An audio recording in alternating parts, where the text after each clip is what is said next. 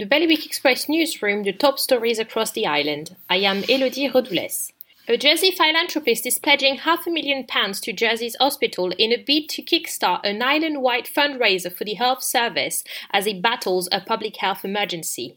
Scott Thomas hopes to help the hospital secure enough medical equipment to respond to the growing COVID-19 outbreak and is urging islanders to help them so that they can help us. High-risk individuals in Guernsey are being sent letters urging them to stay at home for 12 weeks and to minimize all physical interactions. It follows advice from public health on shielding to protect people that are clinically extremely vulnerable. More support for Jersey businesses should be announced by tomorrow, Jersey's Chief Minister has promised, warning that the government only has a finite amount of money in its coffers to help islanders. Senator John Lefondre said the government will not be making snap judgments, having already committed $400 million of the strategic reserve in financial support for the island. Meanwhile, motorists in Guernsey can rest assured they won't receive a parking ticket during lockdown after parking restrictions across the island have been lifted.